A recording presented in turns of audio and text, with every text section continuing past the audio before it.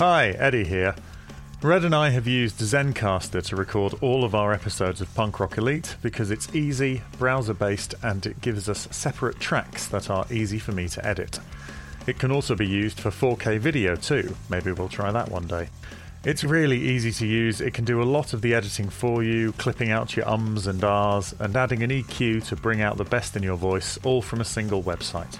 If you want to make a podcast but aren't sure how to go about it, then Zencastr provides everything you need to record, edit, and distribute your new show to Spotify, Apple, and a ton of other places that people get their podcasts. Go to zencastr.com/pricing and use our code PUNKROCKELITE, and you'll get 30% off your first month of any Zencastr paid plan.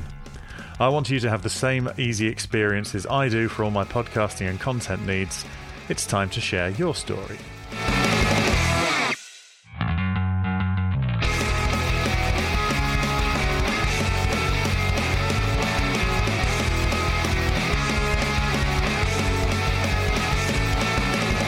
Punk Rock Elite, a podcast about NoFX.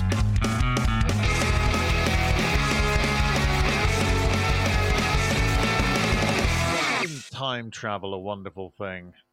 Oh, yeah. We're going all the way back to the old 1994 to spin an album that I think it was released in January of that year. Well, let's hop in the DeLorean. Whoa! It's Lagwagon! They're in trouble, Marty! Yeah, it's Lagwagon. We're going to talk about, so we're doing another peer pressure episode. We're talking about Lagwagon's 1994 album, Trashed. Yeah, so if you're a fan of a NoFX podcast, but you're somehow sick of us talking about NoFX, we've got a light reprise for you this week. Well, we're this year, that 2024 is very 1994 oriented. Sure. In our programming, we're going to carry on with the interviews and all that kind of stuff, and that'll take place in all sorts of years and potentially the future too. Who knows? But we did say, NoFX are what I've started to call a 1994 band. I know they started in 1983, but they were part of that 1994 wave. The post-grunge thing, that's when they're part of that generation of bands, even though that contains several generations. It's complicated, but you get my meaning. So because we want to carry on reviewing and deep diving albums, I don't think we really review them as such. We tend to just give off I suppose it is a review. We thought we'd do that with peers and friends of NoFX, and we thought we'd theme it this year to 30-year-old albums, and Lagwagon's one of them. So that's why Lagwagon are friends and contemporaries of NoFX. And we talk about that plenty. But how have you been, Red, since last time we met the nice people? I'm very well, thank you. Yes. I'm very well in particular because, yesterday we did our first band practice. We did, yes. We're recording this intro a couple of days after we recorded the last episode, because but Red will be back from holiday by the time you hear this. But Red is currently on holiday, so we're recording this one quite a bit in advance. But that's okay. So if there's some massive event in the world of punk rock that we're just willfully ignoring, if if Hefe explodes, if Smelly starts running for president, if we're not mentioning it because it hasn't happened yet. So yeah, just to reveal that. So you're having a nice time on holiday. Absolutely. Right, so that's cool. Yeah, but I'm having such a nice time on holiday because of the band practice yesterday. We're getting ready for this 30th anniversary of Punk in Drublic. We've invited some bands to record some tracks for the album, and we're going to be delivering a couple ourselves. We are with the Midlife Punk podcast, Tom and Niall. We are the Midlife Elite. That's the name we came up with, and the one that we are sticking to in spite of any better suggestions we have received along the way. And numerous though they are. Oh, yeah. Oh, some of them really obvious as well, but nope, we've made our decision. It's on all of the documentation. So that's what we're doing. Yeah, so we played 2 songs over and over again yesterday. And it was the first time I've been in a band for, maybe 10 years. Yeah, same for me, I think, as well. And the same for Niall. Yeah, Tom has been in the band most recently. Mm-hmm. But it was great. I'm not going to lie. I'm not even going to fuck around. Even when we were fucking it up, it was fun. And we're not going to reveal the songs yet. Like, those are a little bit of a secret. Yeah. But rest assured, it went okay. Yeah. Yeah. We were quite taken aback at how, if we all just play the bits we're supposed to, it works. Mm-hmm. It's really, really weird how that works, isn't it? It is crazy how that works. It's like when you follow the recipe, you go, "This food tastes good." It's really. Yeah. I don't know if anyone else has found this life hack of doing what you're supposed to do and then it works. It's just it's great. So we had a lovely time. We were at the pirate.com. We weren't going to mention which studios it was, but they were actually really good. So pirate.com, the Sheffield branch, we were there. Yeah, this is the for those of you that don't know, they're sort of like the they're like an app version of studios. There's no people there. You don't. They're have like to Airbnb. Talk to... Yeah, that's exactly it. Yeah. You get given codes to open the main door and then your specific rehearsal room, and then there's just all the stuff in there. You do it, and then you leave. Yeah, you don't need to talk to an angry sound tech. Yeah, you just get in, get out. It's quite sad in some ways. It's a little bit dystopian, but it is a little bit convenient. It wasn't quite as sad as the age of the other users of the studio that we met. They were all very young people. They were young people making young people's music, and I think we all felt lightly self-conscious walking through to go and play some cringe old rock music while there was young urban kids doing beats and spitting rhymes. It was. Niall pointed out that we are now the band of old guys doing covers next door. Yeah. Yeah. That really, that stung a little bit, but it was so much fun. I stopped caring about that very, very quickly. Yeah. No, it was very, very good indeed. So yeah, we're very pleased to have done that. And I know there are people listening going, "Mate, I do that twice a week. I don't know why you think this is I haven't done it for a while, all right? It's exciting and nice. Let us be excited about a nice thing." Absolutely. Because we've only got, it's less than a month until we actually go in to the studio and record our tracks, which is another thing that's going to be really weird. But yeah, really looking forward to it. So yeah, thank you so much. I believe we are no longer able to accept applications to appear on the record that we are making. That's exciting. We are full. We are absolutely full. Every single song has been accounted for. Yes, even that one. I know. Well, there's no room at the inn. There isn't, because let's talk about formats. We want to make this available. Obviously, this will be a digital release. There will be a digital version of this that you can buy. But we understand that people like physical releases these days. The pendulum has swung back. And we found out that you can only fit about 44 minutes on a long-playing 12-inch vinyl. And we definitely have more than 44 minutes of material available to us. Yeah. So that is causing a problem, because, what would a middle-aged punk definitely do It's buy a vinyl if it's available. So obviously we want to sell as many of these as possible, make enough money for the charities as possible, and just get it out there. And also, all the bands are contributing these out off their own back, out of their own pocket. They're not getting compensated for this, so we just want this in the hands and ears of as many people as possible. Dare we release a double vinyl? No, come on, that's insane. We're working on it. We're working with some record labels who are helping us out and advising us and doing all that kind of thing. We'll talk about those in due course as well. But so we've had a very exciting day since we last recorded together. Absolutely. So that's very, very exciting indeed.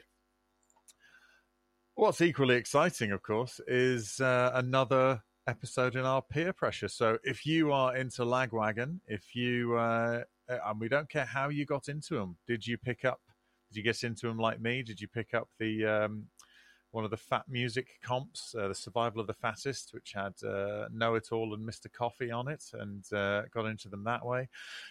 Are you a May 16 Tony Hawk's? But equally valid. Absolutely, that's how I got there. Yep. Absolutely. Tony Hawk has helped a lot of people own a house. Look, Tony Hawk is a gateway drug. Oh. A skateway drug. Even better, a skateway drug. So yeah, if you got in through the skateway drug that is Tony Hawk Pro Skater Volume 1, 2, 3, whatever it is they're on now. I mean, to be honest, they were a bit like That's What I Call Music, but for punks, but it was the Tony Hawk soundtrack, which is wild. So, yes, then you'll know Lagwagon, and Lagwagon are proper good fun, always worth it. So we were very, very happy to listen to their 1994 offering, Trashed. And we'll talk all about that in the main episode, which is about to start now. Oh, best get our seats. Yeah, yes, I'm going to do an ollie on the way.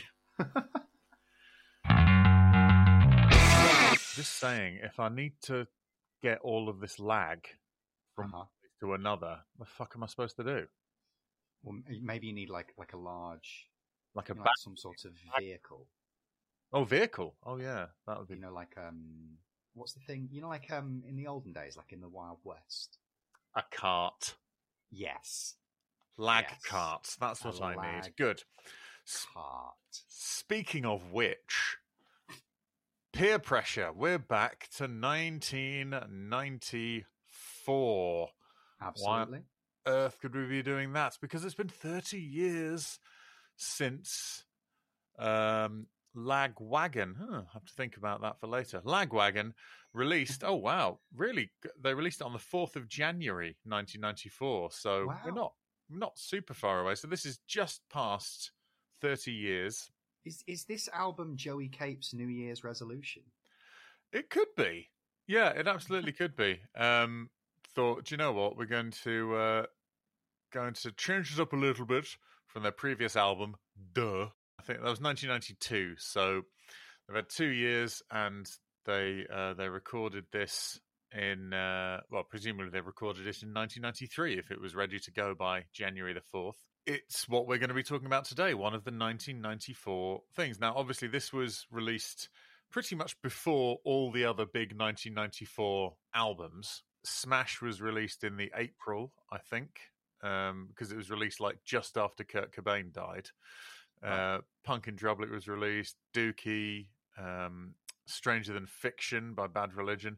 So these guys sort of snuck in their 1994 skate punk SoCal album for everybody else.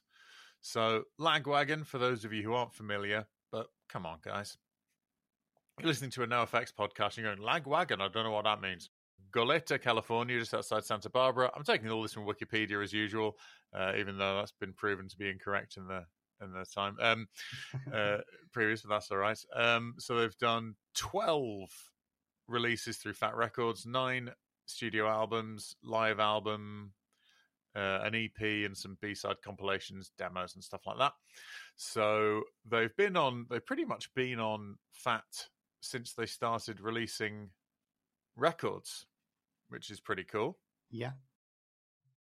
One of like the more, I suppose, loyal bands from the Fat Wreck stable. Yeah, I think they're one of the more. They're more like a sort of one of the family bands, aren't they? Like the sort of the family thing. I know in the Fat Wreck documentary, Mike's ex-wife, who I forget the first name. Her name is Erin. Erin, of course. But she says, I know that I should say it's NoFX, but I just think Lagwagon are a better band. Sure. What we've learned, so for those of you who worry that we don't talk about NoFX enough anymore, from what we've learned from Two Jealous Agains, the song where Mike describes combining his and Erin's record collections, she doesn't mind a bit of metal. Yeah. And if you don't mind a bit of metal, Lagwagon might be the band for you. Yes. As we will get to. Also, currently, they are 3 members of RKL, Rich Kids on LSD, along with Joey Cape and Chris Flippin, are the only 2 original members. But they have had the same drummer and second guitarist since the late 90s. Their original drummer, Derek Plourde, Plourde? Plourde. I don't know how to pronounce his surname, I'm afraid. He passed away, which they did a whole album almost. They did the one with heartbreaking music on it and stuff like that. He left long before he passed away, but he was still in like an out. He did like Bad Astronaut with Joey Cape and stuff. He left for reasons that weren't a falling out. So that's nice. Also, on one tour, Chris Shiflett from now in the Foo Fighters played guitar for him. Scott Shiflett, his brothers, played for them, and Lindsay McDougall from Frenzal Romp has also provided guitar. Shiflett will have worked with Joey Cape in Me First as well, right? Yes, they know each other from Me First. Chris Shiflett, I believe, I think he worked at Fat Records in like the mail order department or something. He's not really that sort of. He likes, but he was that kind of guy. But he was in No Use for a Name for a while as well. Yeah, and then when he was in No Use for a Name, the Foo Fighters guitarist job came up, and he said, "I might go for it." And they said, "Please go for it. That would be insane not to go for it." And he's been in the band ever since. So that's Lagwagon. Trashed, their second one. Produced by Fat Mike. Oh, okay. So very in-house. Recorded at West Beach Recorders in Hollywood, California. So it's 37 minutes long, just under. There is a secret track on it as well, so there's a bit of extra. So we're looking at sort of, a 35-minute long album, which is fine. I can think of a way that would be taken down to 30, but... That's personal, I suppose. So, the album cover is a photograph of a lot of crap. Yeah, I really like the album artwork for this. I think it's one of those albums that you can kind of stare at for a while because it's got so much going on. For those of you that haven't seen it, it is essentially trash. The album is called Trashed. So we're looking at an assemblance of littered material, including a photo of the band in soccer gear in the centre. And I like it because, you've got the band members, so you can have a nice little gawk at them. But then there's so much random stuff around it. It's like a Where's Wally? You could just spend a little bit of time. It is. There's an odd jar of mayonnaise, there's beer cans, cigarette butts. There's a Johnny or a rubber for any of our transatlantic listeners. Condom is what I mean. So, yep, cool. So let's have just an initial. What did you feel about this album, Red? Well, I hadn't listened to this particular Lagwagon album previously. I've listened to a lot of their other stuff. I actually think that this may be my favourite Lagwagon album. I've really enjoyed it. You were sleeping on your favourite. It doesn't sound like a second album of a band. I didn't expect them to be that their sound to be as bedded in as it is. Like, I think that they've really established who they are and what they sound like by this point. And I don't think I could say the same for NoFX on their second album. Oh, certainly not. So, in terms of that, I think Trashed is a lot better than S&M Airlines. I'll say that. I think that there's also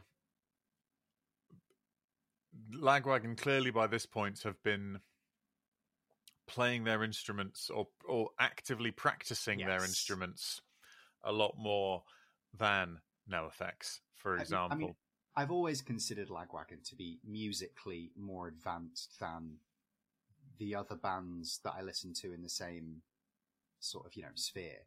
Yeah. Like, I do think musically Lagwagon are more advanced than, a lot of NoFX. A lot of their peers, a lot of the people that they appear in the same paragraphs as. Yeah, and I think it comes from what you've mentioned earlier with, like, the metal influence. I think that they just have musically just more range and more understanding of melodies and how music fits together and all of the things that I do not understand. Yes, there's a lot of rhythmical aspects on this and stuff like that. They do a lot of I've always thought of them. I've had these sounds in my head whenever I've thought about Lagwagon, and we'll get to the song, but basically it's play some chords normally, and then do a widdly bit at the end of it, and then in harmony and stuff, and it's sort of it feels like there's a lot of like flourishes and a lot of extra. Not extra as in sort of just showing off, but like a bit of bonus content at the end of every line. Like, as Joey stops singing now, okay, put in a bit where the guitars go, they're filling out every single second with stuff. There's something about it that to me feels really nerdy in like the best way. Like, I just know that this album has been recorded with, Cheeto dust on their fingers. I don't know. There's something that's very basement dwelling, but in a nice way about this. The sort of Weezer that you'd let near children. Yeah, I just think that whilst they weren't, whilst one of them was recording their bit, the rest of them were playing Mario Party on the GameCube. Yes. I mean, if that wasn't so anachronistic for 1993, but yes, they'd be playing some. Yes, absolutely. I totally get that. Drive. Yeah, I think the Genesis for those listening in the US. Of course, yeah, very good. Yeah, did you know that, American listeners? We called the Sega Genesis, the Mega Drive. Weird, isn't it? Yeah, but then the evangelical right have never been as powerful over here as they have over there. So maybe they said maybe they needed it to be biblical. But yeah, Mega Drive just sounds more 90s though, doesn't it? It does, yeah. It's anyway. Video game names aside, this I've always liked Lagwagon. I first encountered them on a Survival of the Fattest compilation. A fat music compilation, Survival of the Fattest, which I think was the second one. Well, I think it was the second one. I, like many other people, came to Lagwagon via Tony Hawk's Pro Skater. I don't think we could have got too much further in without mentioning that. Yeah, absolutely. May 16 is, I mean, just remember when we saw NoFX in Leeds, they finished their sets with May 16, and it was a marked difference in the response. Everyone was enjoying them. They had a good time. They sounded great. They were doing really, really well. And then they said, all right, this is our last one. Thank you. Goodbye. Started May 16, and wow, a lot of people's thumbs started twitching just in sort of, muscle memory. It was, and it is great. There's no two ways about it. And they are great. I've seen them a few times, and I think that they're always really, really impressive live. When we saw them with NoFX, it wasn't the best I've seen them, but also I think that they're working under the time constraint of having to do, a 30-minute set to an audience that would love to see more. Yeah, this audience would have been expecting minimum 45, because they weren't even the main support, were they? It was less than Jake who were on after them. And I know you felt a little bit, why is that happening? And then you saw the crowd response to Less Than Jake and went, oh, okay, fine. But, yeah, I'm just a bigger Lagwagon fan than I am a Less Than Jake fan. Sure. It's easily done. But yeah, really, really, I've always enjoyed them a lot. I'm more familiar with like Double Platinum, which I think might be the album after this. Mm-hmm. Oh no, that was 2 albums away. There was Hoss and then Double Platinum. And then, and they put out a lot in the 90s. They were pretty prolific. Because, I mean, they put out Hoss the year after Trashed, straight away. Although, admittedly, they did get an album out right at the beginning of the year and then went, right, okay, now we've got a bit of time. So, let's get into it. So, it opens up with Island of Shame. Yeah. Obviously, a great track. Yeah. I think it's like, it's an interesting opening track because I think it's one of the strongest tracks on the album, but it also it's not like a classic opening track in that it kind of like sets things up for the rest of the album to kind of like take over, because I feel like there's so many different parts to this opening track that in itself, I know it's only like 2.5 minutes, but it feels like its own mini epic. Like it's got so many moving parts to it. Yeah, it's got that. It starts off sort of quite slow as well. Mm-hmm, yeah, sort of hanging chords things, and then it kicks into the double time. It's also got that sort of very metal stop-starty sort of syncopated feeling. I don't know if it is syncopated or not, but it feels like it would be hard to count along with. I found it hard to count along with. I can't count. Right. That's what I'm saying there. But yeah, basically that. Joey's voice sounds really good on this one. That might be one of the strong things. I think this has got quite a lot of feeling of the previous album. So they're sort of, I don't know if they're letting people in to what they expect a Lagwagon album to be, and then they can change it up a little bit, or I don't know. But I think Island of Shame, it's weird. It's not, like you say, a conventional opener. Yeah. It's not like a Linoleum or a Smells Like Teen Spirit or a big. Yeah. It's starting. It's a lot more. Well, it's got different speeds, hasn't it? It's got different. It's just got different moving parts. Absolutely, and I think that it's a.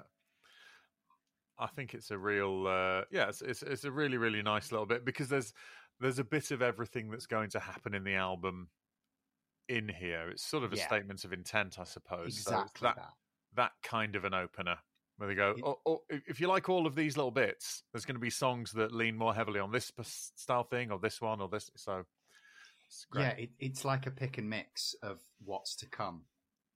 Yeah, you've got a little tapas of Trashed. A trashast. No. I'm not following that. Not this early on a morning. So, Island of Shame, really, really fun. So then we move to Lazy.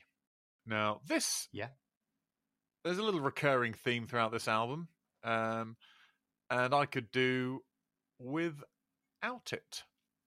Oh, do you not like Lazy? No, I like Lazy. It's part of the trend of having little dialogue snippets from stuff. Oh, right.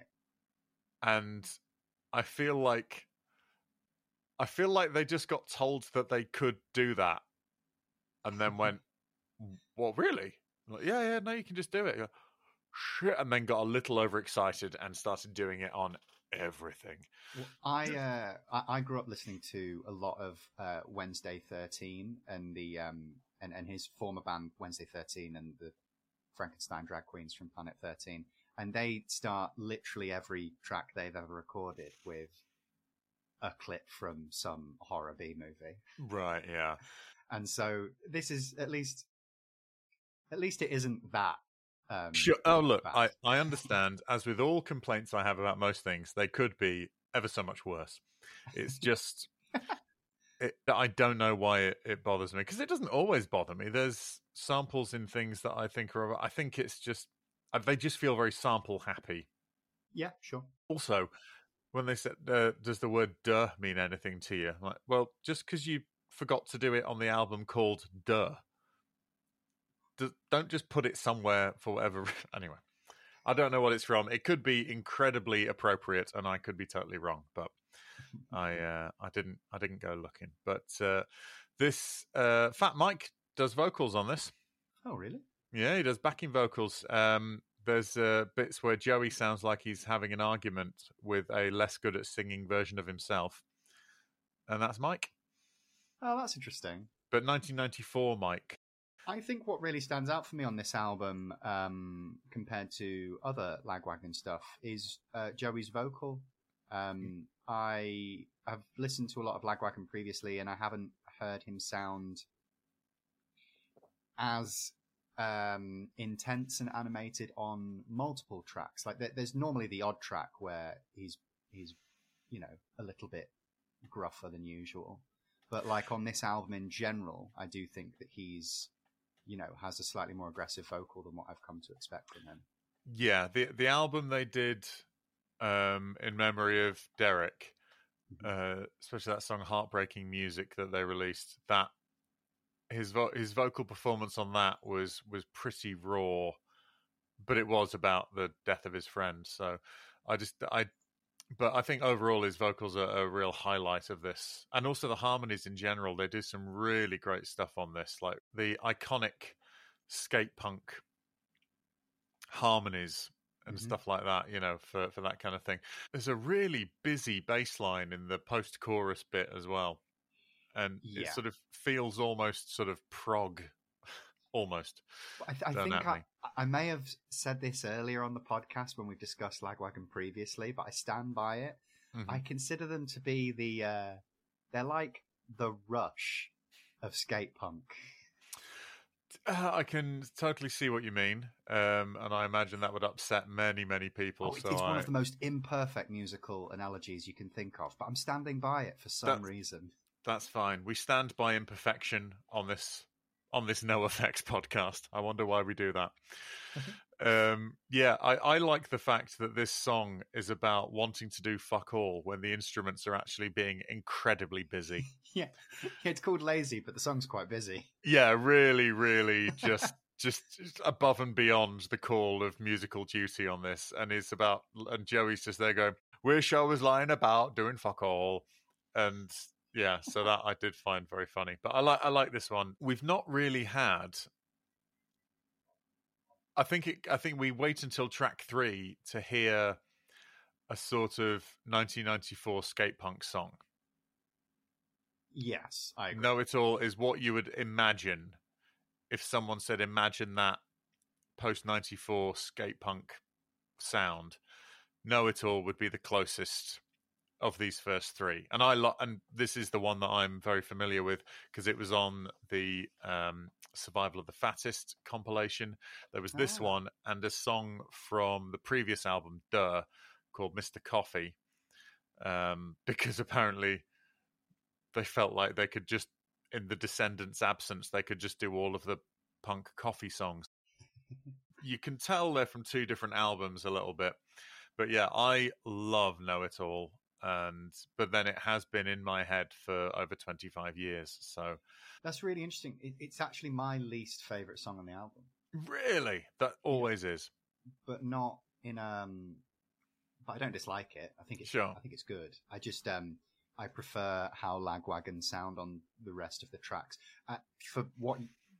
Because I think you're right. This sounds more quintessentially like a skate punk song from 1994 than the rest. But I like the other songs because I think they're more uniquely Lagwagon.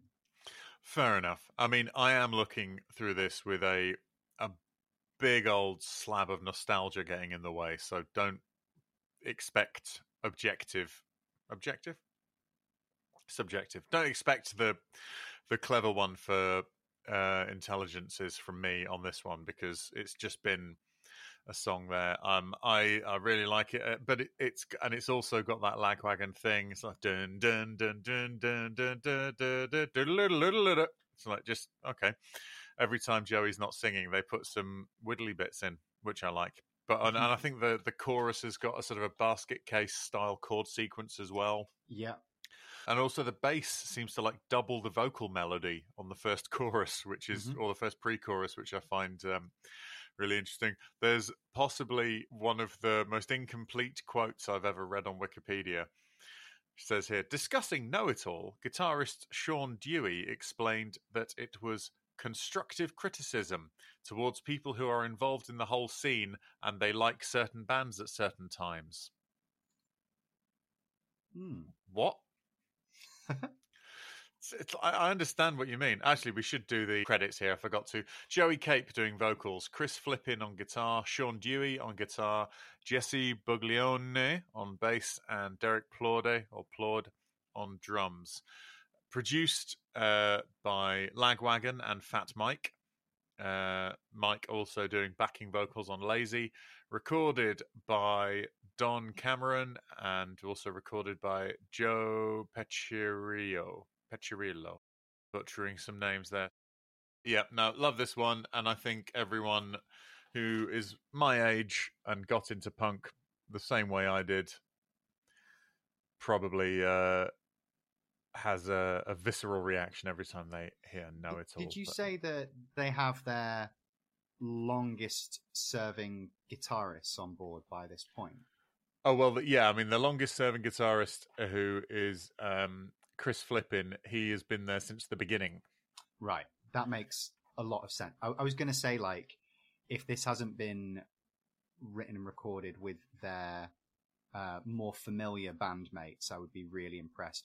Just because of, like, it sounds so Lagwagon. I would be, you know, like how, like, the first few, like, NoFX only start sounding really like NoFX when Hefe joins. I would be really surprised if they didn't have that, those members already joined at this point. Yes, this is with all the original members of Lagwagon. They all recorded on this.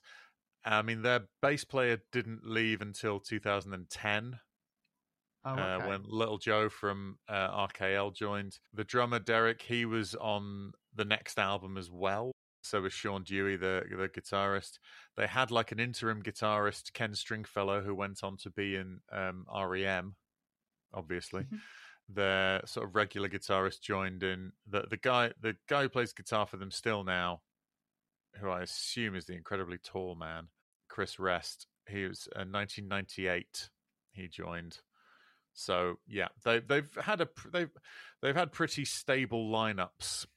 Yeah, like they've lasted a long time. There are some, honestly, you go to some bands' Wikipedia timelines and it's like, what is going on, mate? I can't. It looks like the most horrific, hard version of Guitar Hero in the world. It's like, what is this?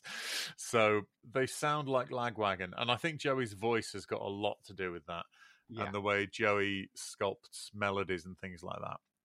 Which I think he's brilliant at. Have you heard any of his like solo stuff, like or Bad Astronaut or the Scorpios? No, but I would certainly be interested. I've heard bits of the Tony Sly tribute album. Yes, well, he does. He did splits with Tony Sly. He did a thing called Bad Astronaut. That's sort of a more acousticy thing. He's done solo stuff, and he's done. It was, I think, the Scorpios, which I think was it him, Tony Sly, and John Snodgrass? I think I'm right in saying that. If I'm not, someone will tell me. And I think that thing of them being more interested in a broader... In fact, Know It All is about being into all sorts of music and not gatekeeping and stuff like that. You know, that's very, very apparent. And I think that... In fact, you mentioned Rush. I think it was one of the guys from Rush has a quote about how if you have 3 influences, you're derivative. If you have 100 influences, you're original. Or you sound original. It's that kind of thing. And I think that definitely a lot of the bands from early Fat, these guys strung out, those kind of things, a lot of them were sort of metal, very heavily metal influenced, like Strung Out. Some of their stuff is like really metal. Yeah. It's just produced differently and has got melody over the top instead of, well, metal has, you know what I mean? You know, it's that kind of blend. Because when people think sort of punk metal crossover, they think like Suicidal Tendencies and stuff like that. And there is another sort of punk metal crossover, and it's basically the fat sound, like Propaganda. Yeah, I was going to say Propaganda. And that's why I think there was an interview where Fat Mike and Frank Turner were being interviewed, and they were asking about what their favorite. He said, "What's your favorite Fat Records release, Frank?" And Frank said, "I think it's got to be Today's Empire on Tomorrow's Ashes by Propaganda." And Mike said, "Yeah, that's not my one," because they went a lot more metal, and also, Propaganda and Mike have had a long history of trading barbs. They don't get on. Know it all. Love it. The next song, Stoking the Neighbours. I think this is another one that's like really sets out all of the different elements of the album. I think that there's a lot going on here, and I think that it's one of the most Lagwagon-y tracks on here. I think it's one of the best tracks on here. Like, I think they're at their best when they're doing slightly different rhythms, like you mentioned, slightly different time signatures and stuff like that. I just wouldn't expect that from a lot of other Fat Wreck bands, particularly during like this period where, it's 1994. So, great, interesting. What I like about Lagwagon a lot is that they will just go, right, and I mean, Descendants did this particular thing, but they were like, right, I'm going to do a song about how much I enjoy coffee. And like Razorburn as well. They've got a song about shaving. Like, who does that? It's great. I love the fact that they do that. And this one is about, I think one of the members or someone they know, drink driving, and there's loads of driving imagery in it and with the different riffs, it sounds like it's like classic metal. Sure, yeah. In sections of it, it sounds like a sort of a driving a car. So you've got a Bruce Springsteen sort of inspired thing of just driving around in cars. And then the sort of the classic metal attitude of like, yeah, I'm going to drive my car. And then all that stuff. I don't particularly care for all of the chatter and the bottle breaking and the sort of conversation that they have over the top of it. Mm-hmm. Only because it kind of obscures all the music, which I really, really enjoy. But then it does have that massive wah-wah solo in it, which is great. So yeah, no, I like this one a lot. And then it has a disclaimer at the end, another spoken word bit saying, "Don't drink drive, kids." But we did think that this was a funny story, so it's all right in it. But yeah, Stoking the Neighbours is sort of, yeah, I like it, but it doesn't stand out massively to me on this album because and not because of any lacking, just because there's a lot of other stuff on here that I think is really, really good. Hello everyone, Eddie here. Red and I hope you're enjoying our show. If you have been and would like to help us make it a little more easily, then you can donate to us at our Ko-fi page, which is ko-fi.com/punkrockelite, or you can look in the show notes for our link tree. If you can't help us financially, we totally understand, but would love it if you spread the word to other people who would like this podcast.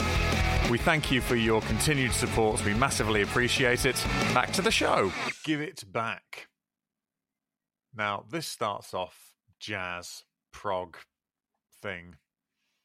Well, it's one thing that I've been really surprised with this album, because I'd not, previous to seeing them live when they supported NoFX, because I was really impressed with their bass playing when we saw them live. But previous to that, I hadn't really considered Lagwagon to be a particularly bass-heavy band. I've always been more drawn towards their guitarists and their drumming and their vocals. I've not really been as aware of their bass before. But like on this album, the bass leads so many of the songs, and it's almost like a Matty Freeman-esque playing style, like all of these walking bass lines that are just as complicated as the guitar work.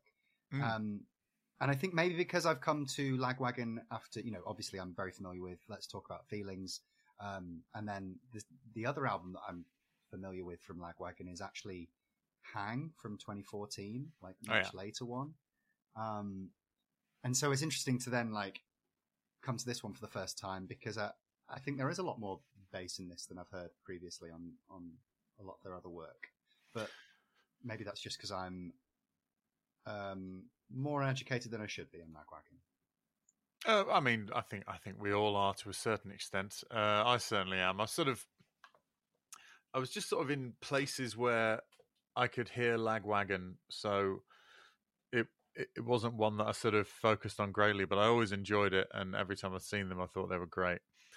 And I think Joey's songwriting is really, really good, and the band's contribution, whatever those, because I don't know if Joey just comes in with some chords and goes, "Here's a song I've written," and then the band go, "All right, now what should we do with this?" I couldn't say.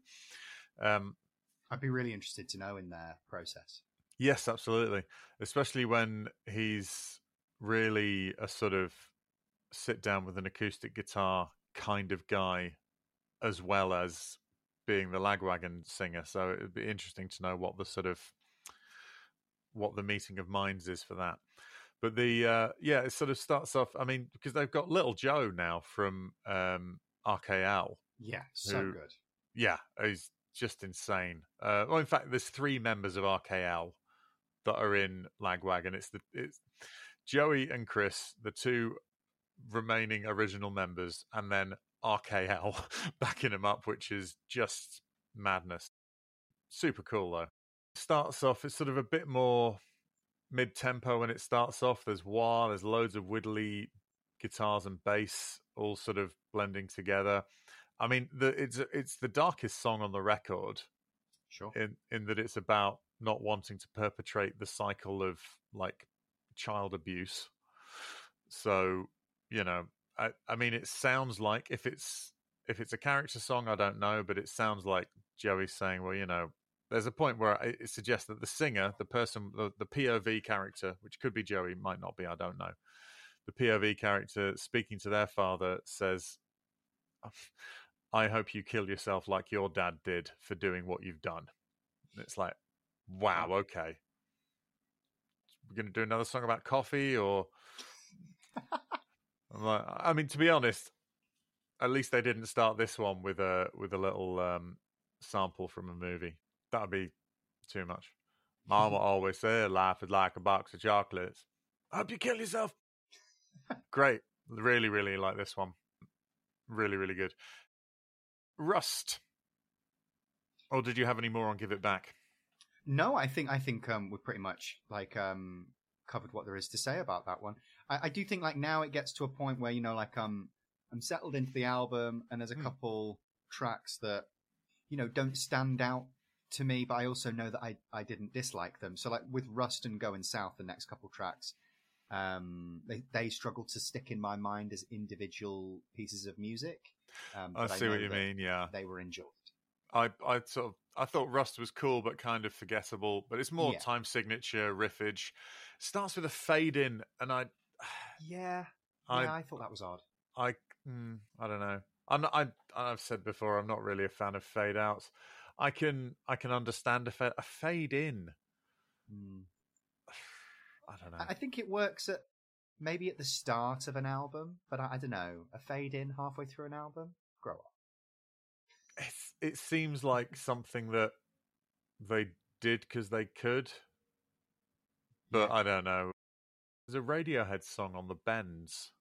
Is it Black Star? Street Spirit? No. It starts with a fade in. Oh, right. Oh, I thought you were talking because Street Spirit brackets fade out. Yeah. So no. But I think there's one song. I think it's Black Star, and it starts. It starts with a fade in, and I always just found it really weird. I know you can't finish a song live with a fade out, really, but with a fade in, even more difficult to my mind. Anyway, that's just a bit of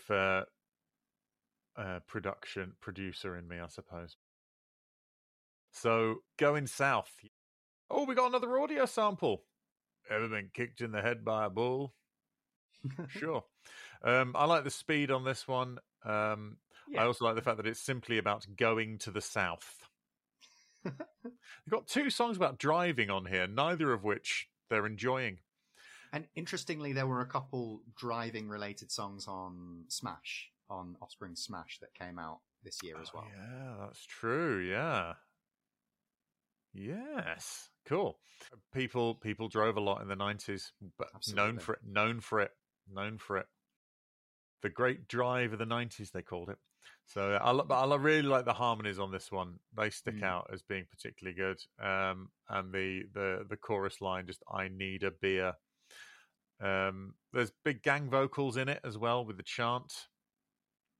I wonder, it'd be interesting to know how many of these tracks are regularly played live still by Lagwagon, because I do think a lot of these tracks. Well, Joey one of them was. Yeah, of course. But Joey has a very different vocal style to how he sounds on this, and I wonder if he can still do it. My guess would be that he can still do it, but not all the time. So, like, he could do this for a few songs in a set, but not throughout the set. Yeah, they might drop it a semitone, perhaps. Mm-hmm. Yeah, because also you'd expect Lagwagon to be able to, being the players they are, to just they wouldn't need to detune it. They'd just play it in a different. They'd just be able to transpose it directly, because they're all very, very good at that kind of thing. But maybe, who knows? He might have some sort of warm up or what have you. He sounded in great voice when we saw him, to be honest. Yeah. But he didn't do any of these songs, well, except for one of them. We'll get to it. So yeah, I thought he did Lazy. Did he not do Lazy? I'm not. Oh, maybe they did. Yeah, and then there's a lot of talking over another song, another driving song, where there's a massive conversation in the middle of it, where they're talking about which exit to take, getting lost on the road. One of them pretends to quit.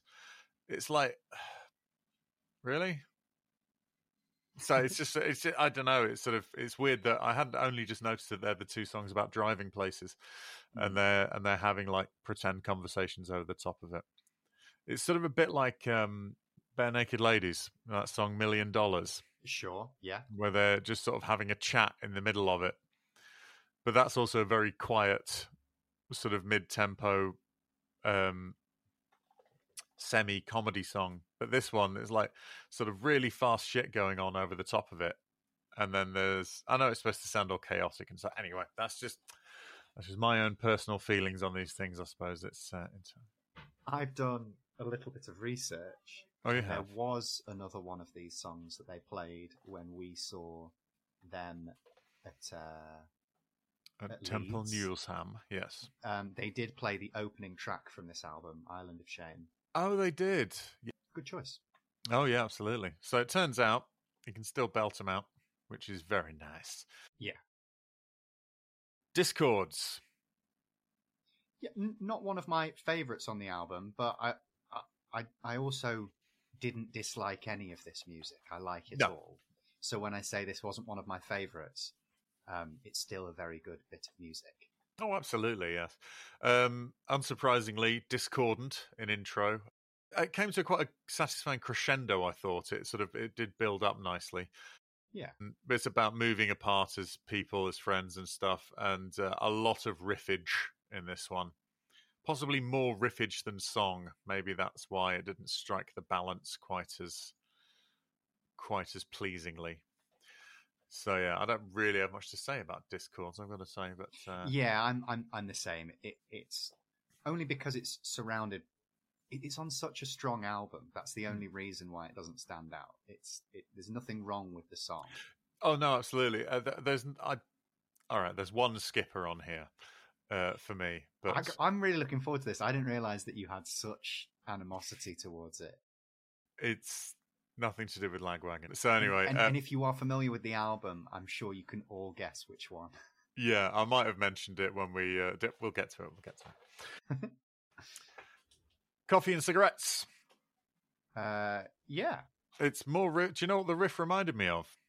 It reminded me of. Right, you know when you see like a guitar tutorial that says like the 5 steps of complexity. Yes. For a thing, right? And what it is, it's like Shower Days by No Effects is like number 2, and this is like number 4 or 5. Because it reminds me loads. Just the riff reminds me of Shower Days by No Effects. Loads like it really reminds me of that, but done by someone who's actually held a guitar before. It's like really sort of really like that. That's what I like. And it has a sort of a breakdown groove thing. It reminds me of what No Effects sound like on Coaster. Oh yeah, they go back to that single note riff. You know, like on like things like The Quitter and yes, I believe in Goddess. Side of the album, actually, you know, yeah. I Believe in Goddess and those kind of songs. Yeah, you're right. I hadn't actually noticed that. Yeah, Coaster is when they go back to the single note riff thing, like they did on like Ribbed and that kind of era. Yeah, you're right. That's cool. I hadn't even noticed that before. They do it with a lot less distortion on Coaster. They're using a lot less gain on the guitars, and it sounds a bit cleaner, I suppose. Or they have to play it cleaner because they don't have the distortion to just make it sound cool anyway. This has got the most Kirk Hammett metal solo. Sure. In it. I think it's got 2 solos. In fact, I think each guitarist gets a go, and the second one is just so Kirk Hammett. It's like he's taking the piss.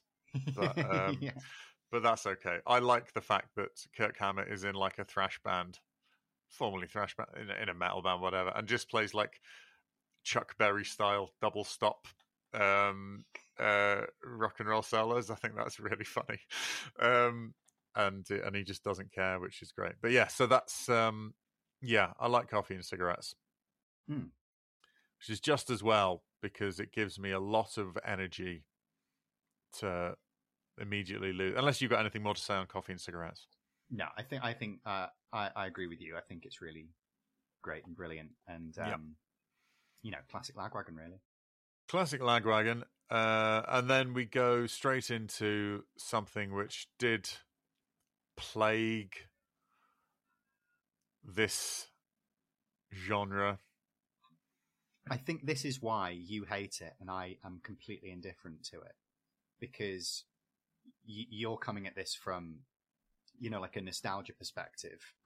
You've been aware of this for a lot longer than I have. Oh, yeah. And I understand that this track kind of coloured, like it overshadowed a lot of what else was being released at this point, right? Was this like overused in compilations and things like that? To a degree, no. I mean, I don't mind a cover. I don't mind a non-punk song played in a punk way. I honestly don't mind that. I don't have a problem with that. I like Me First and the Gimme Gimmes. I think you know, dedicate. But I was when I found out that Me First and the Gimme Gimmes was a thing, I did secretly hope it meant that all other bands would go, all right, we'll not bother then. That didn't happen.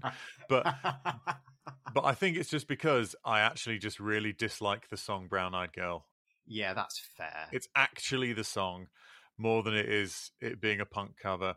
The way I come to it, though, is I'm like, I don't particularly like Brown Eyed Girl, but at least it's a punk version. They've made this song that I would never choose to listen to, and they've made it listenable. Sure, no, absolutely. No, in fact, they have done it well. It's fine. Yeah. In fact, if anything, the fact that the intro to it seems so close to the original is what puts me off it more. Yeah, that's fair. Basically, for some time, it's not happened for a little while, but I'm sort of in an on again, off again band with my mate Gav and a rotating crew of drummers. And we've mainly made a lot of money on St. Patrick's Days throughout the years playing Irish music. Gav is from Belfast, so don't at me. Gav is from Belfast, and I can play lots of instruments well enough to make Gav's guitar and singing a bit more varied, right? And we had to learn Brown Eyed Girl because people will not shut the fuck up because they don't know any of his other songs either. So, but you know, they go, "Oh, that's Irish now," no, you know. we had to learn. I think I put my foot down so hard on U2 that we learned "Angel of Harlem," which is about Billie Holiday, and none of the other ones because we're like, no, we'll just do that one. And also, it was like, well, yeah, sure, we are playing mainly like folk songs, like actual trad Irish songs, and they're like, can you do "With or Without You"? Like, no. Don't be stupid. Listen to what we're playing. We're doing like Fields of Athenry and shit. Yeah, and we're doing fucking Dirty Old Town. yeah, exactly. Yeah, we're doing all this stuff, which was, written by an Englishman. Doesn't matter. They love it. So, it's all good. Yeah, we're doing, like, all right, I put some Flogging Molly in there because people think it's trad when you play it without the electric guitar, so it doesn't matter. But, and so Brown Eyed Girl was just this penance.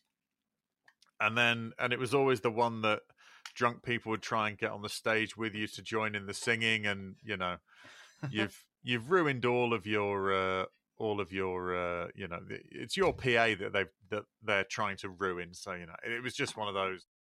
And I also think it's kind of boring, but I do quite like the bass line when that's played by itself. But it's quite satisfying to play because it goes around in a little loop. I've spoken too much about Brown Eyed Girl. They do it fine, but I was irritated that... I think the lady doth protest too much. I think the lady might, yeah. No, it's... Yeah. So that is a personal problem between me and Van Morrison's song.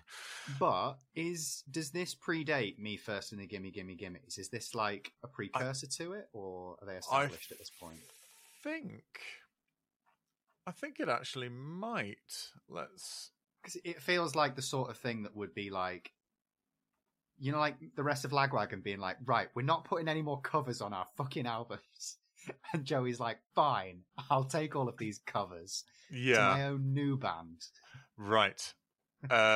Years active for Me First and the Gimme Gimmes, 1995. Right, so like directly following this. Yes.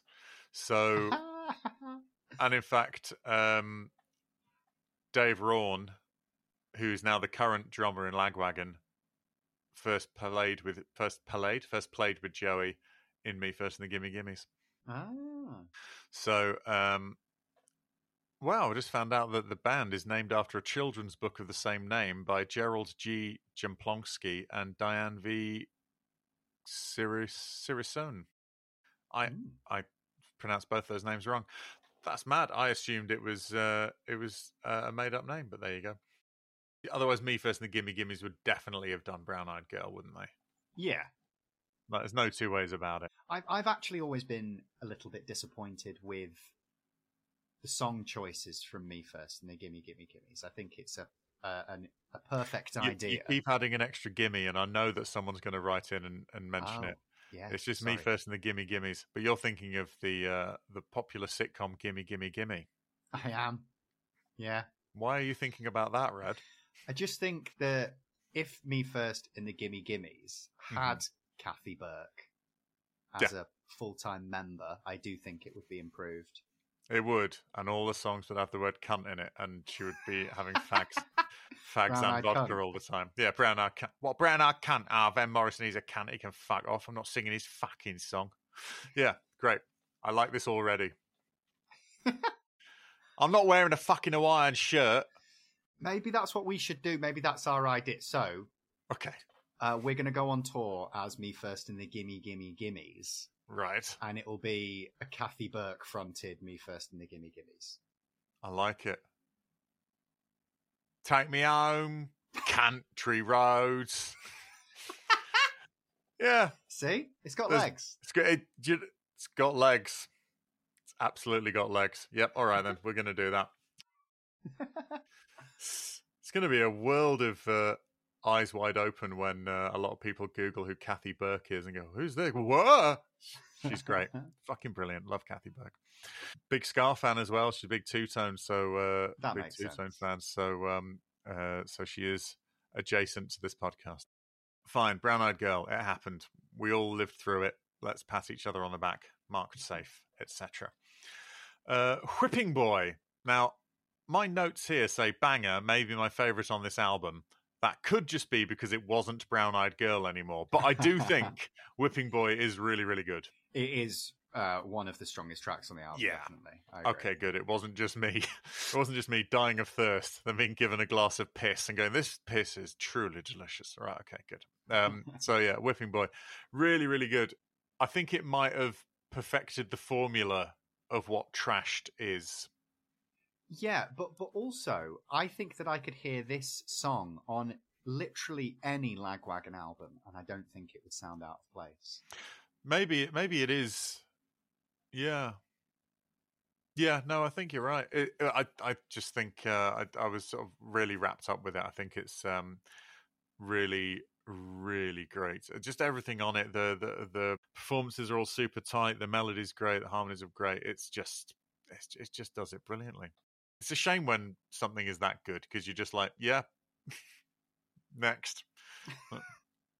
So what do you say about it? It's a lot of this album. Like, I think this is one of the best albums that we've reviewed on the show, like including the NoFX albums that we've reviewed. I just think that start to finish, this is consistently very good. Oh yeah, I mean, I think I favour this over, let's say, Smash as well. Yeah, I agree. Just personally, because I loved Smash. Oh, Smash is great.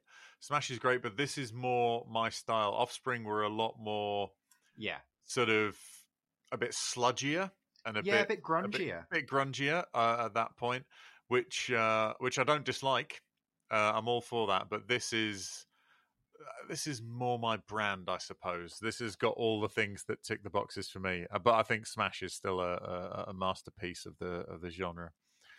And it also does make it very clear that bands like Offspring and Lagwagon can sort of live in the same genre and still have it that wide, that still have a broader spectrum of what sounds can fit within that genre, I guess. I think these last three songs, Whipping Boy, No One, and Bye For Now, this album ends so strongly. Yeah, I agree. No One, I really, really like. It's a bit more straightforward skate punk. There's less of the widdly biddlies, but the harmonies are great on this one, and I like it. It's very confrontational and sort of quite aggressive. It might be one of the more aggressive ones, I think. Yeah, I think it's a really consistent album. Like, I don't, I know that you aren't keen on track 10, but for me, like, the start, middle, and end are all pretty strong. I think it sort of moves through different sounds throughout the album. I think it's sort of, you don't end up where you finished. Yeah. Like I've written, I mean, this is in my Bye For Now bit, but it's this album finishes much more fat than it starts. By yeah, that, I mean fair. Fat wreck sounding. So I think it might have also been like a transition between Duh and where they went off before they got to like Hoss and Double Platinum, which I think which I think most people would consider to the ear to be much more of that fat sound, that Propaganda and Punkin' Drublic, the first two Propaganda albums and Punkin' Drublic sort of fat sound thing that that was so mid to late 90s ubiquitous. But this one, I think you can see them moving from what they were doing into that, and I generally like albums where you can feel them moving from one to the other, or in that strange in between place where sort of wild things happen, I guess. But yeah, so Bye For Now, another fucking sample, but fine, just gonna have it. Yeah. Like Liam Walton said when he was on, he's like, I don't mind a bit of sample because as a DJ, I can line it up and, sort that kind of thing out. And it gives you something to cut into and stuff. It's like, yeah, love that. I'm not that fussed with it. But to be honest, I didn't mind it because I really like Bye For Now. It was a bit like one of the earlier songs, Discords, where it's like we're sort of not really getting on well. But there was also this hope that they may do again one day, which I thought was a little more optimistic. But yeah, I think all of the compliments I've given the previous songs, I've sort of run out of them now because they all apply. You know what I mean? But we're not done quite yet. Don't know. Did you get to the secret track? Oh, yeah, absolutely. Yes. Back One Out. It's pretty well done. Sure. No, I actually quite like the guitar tone and stuff. So it's Mama Said Knock You Out by LL Cool J, but they've changed the lyrics to be about having a plop. I mean, I didn't know what it was, and I thought they were saying knock one out, which means wanking in the UK. And so I thought it was very strange when they said Mama Said Knock One Out. Seems like something Fat Mike would write rather than Joey Cape. The music on it is pretty fun, and it doesn't last very long either. So if they'd done the whole song, I'd have hated it. But they just did a little mess around, and fine. They're having a laugh. I'm a little bit disappointed, though, that Me First and the Gimme Gimmes haven't done a hip-hop album, because they do normally theme their albums, like they've done a country one. Yes. I think we are overdue a hip-hop Me First and the Gimme Gimmes. Well, the thing is, now Mike's attitude to hip-hop might have changed because of the co-defendants, because for a long time he was like, he just didn't like it, wasn't interested. I know that Mike chooses all the songs for Me First and the Gimme Gimmes. With when they did the country one, like Spike Lawson's a big fan of country, so he sort of recommended artists for Mike to listen to. Apparently, Mike whittles it down to he listens to 60 songs. Yeah, I've heard this. Then whittles it down to the final. They might record 16 and then put out 12. Yeah. He's like, it's not always ones that I like, but they fit for how the Gimmes play music. Yeah. Which seemed to work up until the Divas one, where they did a lot more like bending their style to fit the songs a bit. But who knows? Who knows what Me First and the Gimme Gimmes are doing these days? There's not many of the original lineup still doing it. Although they are the official members, but they still have just the touring bands and stuff. I suppose it's because Spike isn't in Lagwagon or NoFX or the Foo Fighters. I've seen Joey play live with Gimme Gimmes on tour a lot. Yeah. I think they're generally kind of used as a little bit more of you can stick them on a lineup to do support on a Lagwagon or NoFX show, and then Joey or Mike or whoever can get double pay, or when you're if they're signed to your label, I imagine Fat Wreck get a little bit of kickback by adding. Potentially, yeah. I mean, I don't know how all of that stuff works. They will get money from record sales and stuff, but a lot of that's definitely going to the original artists. But who knows? Who knows? Oh well, we already know about the dangers of covers. We can talk about it in this one because we're recording this before we've announced it, but you'll know about our Punk and Drublic tribute album by the time this gets released. Oh, yes, of course. Just doing the maths in my head and going, oh, no, we can actually just mention it and go, yes, we got told, because, Mike said we could do it. That happened. That happened. You'll hear about it if you don't know about that, if you've not listened to the announcement, listen to it. But Mike basically said we can do whatever we want, but we're not allowed to film a video for it because there's some rights issue regarding videos of covers.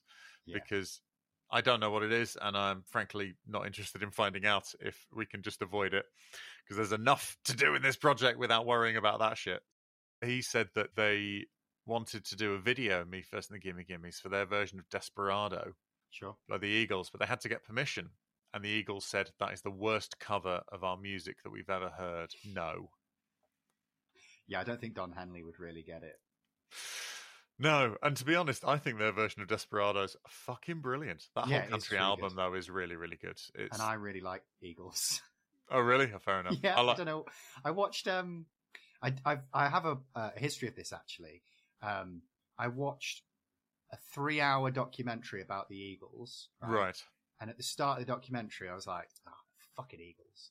And then at the end of the documentary, I was like, it's the fucking Eagles! And I had the same experience with Rush and with ZZ Top. After watching their incredibly long documentaries. At the start, I'm like, who the fuck are these guys? And at the end, I'm like, these guys! my guys right here. My boys. Yeah. I'm terrified about watching like a music documentary for a band I hate. Like I'm going to sit down and watch a U2 documentary and at the end be like, oh, Bono was right. I mean, I'm pretty confident Bono prevents that from happening. Yeah, so you're probably right. Yeah. That's all right. Because I'm sure everyone else, even with the, Rush's propensity to go, well, Ayn Rand did make a lot of very good points in her enormous shit books, seem like they're not maniacs or like dreadful, boring cunts. Bono, I don't need to finish. don't need to finish that, do I? But yeah. So as far as like all that kind of stuff, but we're talking about Trashed, so we'll go back to it. Trashed, great, yeah, really, really good. If you're into this kind of the kind of music that we cover, and you've been sleeping on Trashed, get on it. It's great. Absolutely. And let us know where this sits in your, tier list of Lagwagon albums. Is this your favourite Lagwagon album, your least favourite? Absolutely. Punk Rock Elite Podcast at gmail.com. Yeah, brilliant. Really, really glad I did this. And we'll be back again. Oh, we'll speak to you in the outro anyway. We'll let you know. Anyway, cool. So Trashed, yeah. Thumbs up, 2 thumbs fresh. Take it away. Absolutely. That good. Well, I think we can all agree that was probably the illest that we've ever done. I'm still doing the skateboard thing from the intro thing. It's fine, yeah. So, Trashed by Lagwagon. Oh, it's a good album, that, isn't it? Absolutely. And also, if you didn't catch our Rancid episode or our Offspring episode, these are all a part of the Peer Pressure series. We're reviewing albums from 1994. Do go and give those a listen if you haven't already. Absolutely. It's all about looking at the landscape that NoFX was a part of, not just them by themselves. And that's a very, very cool thing to do. Anything coming up? I was about to say anything coming up your end. Anything coming up, which is a personal question, which is none of my business, frankly, nor the listeners. Have you got anything that you'd like to plug that you've got going on? I think you've made it worse. I've made it worse. The plug reference. Yeah, I know. What am I playing at? I'm going on holiday super soon. I'm really looking forward to it, and then I'm looking forward to getting back in the practice room for a little bit more of our band rehearsals. Well, if I'm not mistaken, we will be rehearsing at the end of the week that this goes out. Indeed. So that's tremendously exciting. So. Yep, we're doing that. I'll have just done Leicester Comedy Festival, so maybe it's depending on how that goes. Maybe it's just as well I'm not doing this having done that, and the next time I talk about it, there'll be a distance between. So, if it goes well, I'll still be happy, and if it's gone badly, I'll have recovered. So, I'm sure it'll be fine. You can find all of that information. We're also, we're going to be doing more interviews with people who are going to be a part of the tribute album, and they'll be coming up very soon. Until then, check them all out. You can find them on our Instagram. You can find we've tagged them in a lot of the posts. Go and follow them. Check them all out first. Get a head start on it, because your new favorite band might be one of them lot, and it would be lovely if we can all really create a high tide that's going to raise all of our boats. So thank you ever so much for listening. Thank you, Red. Thank you, Eddie. And we'll see you all next time. Bye. Goodbye. Thank you for listening to Punk Rock Elite. It was a Pick Scraped and Fruitcake co-production by Eddie French and Red Redmond. If you're not following us on Instagram or subscribed to the podcast, please do. The main theme and production was done by Eddie French. Please contact us at punkrockelitepodcast@gmail.com. Thank you.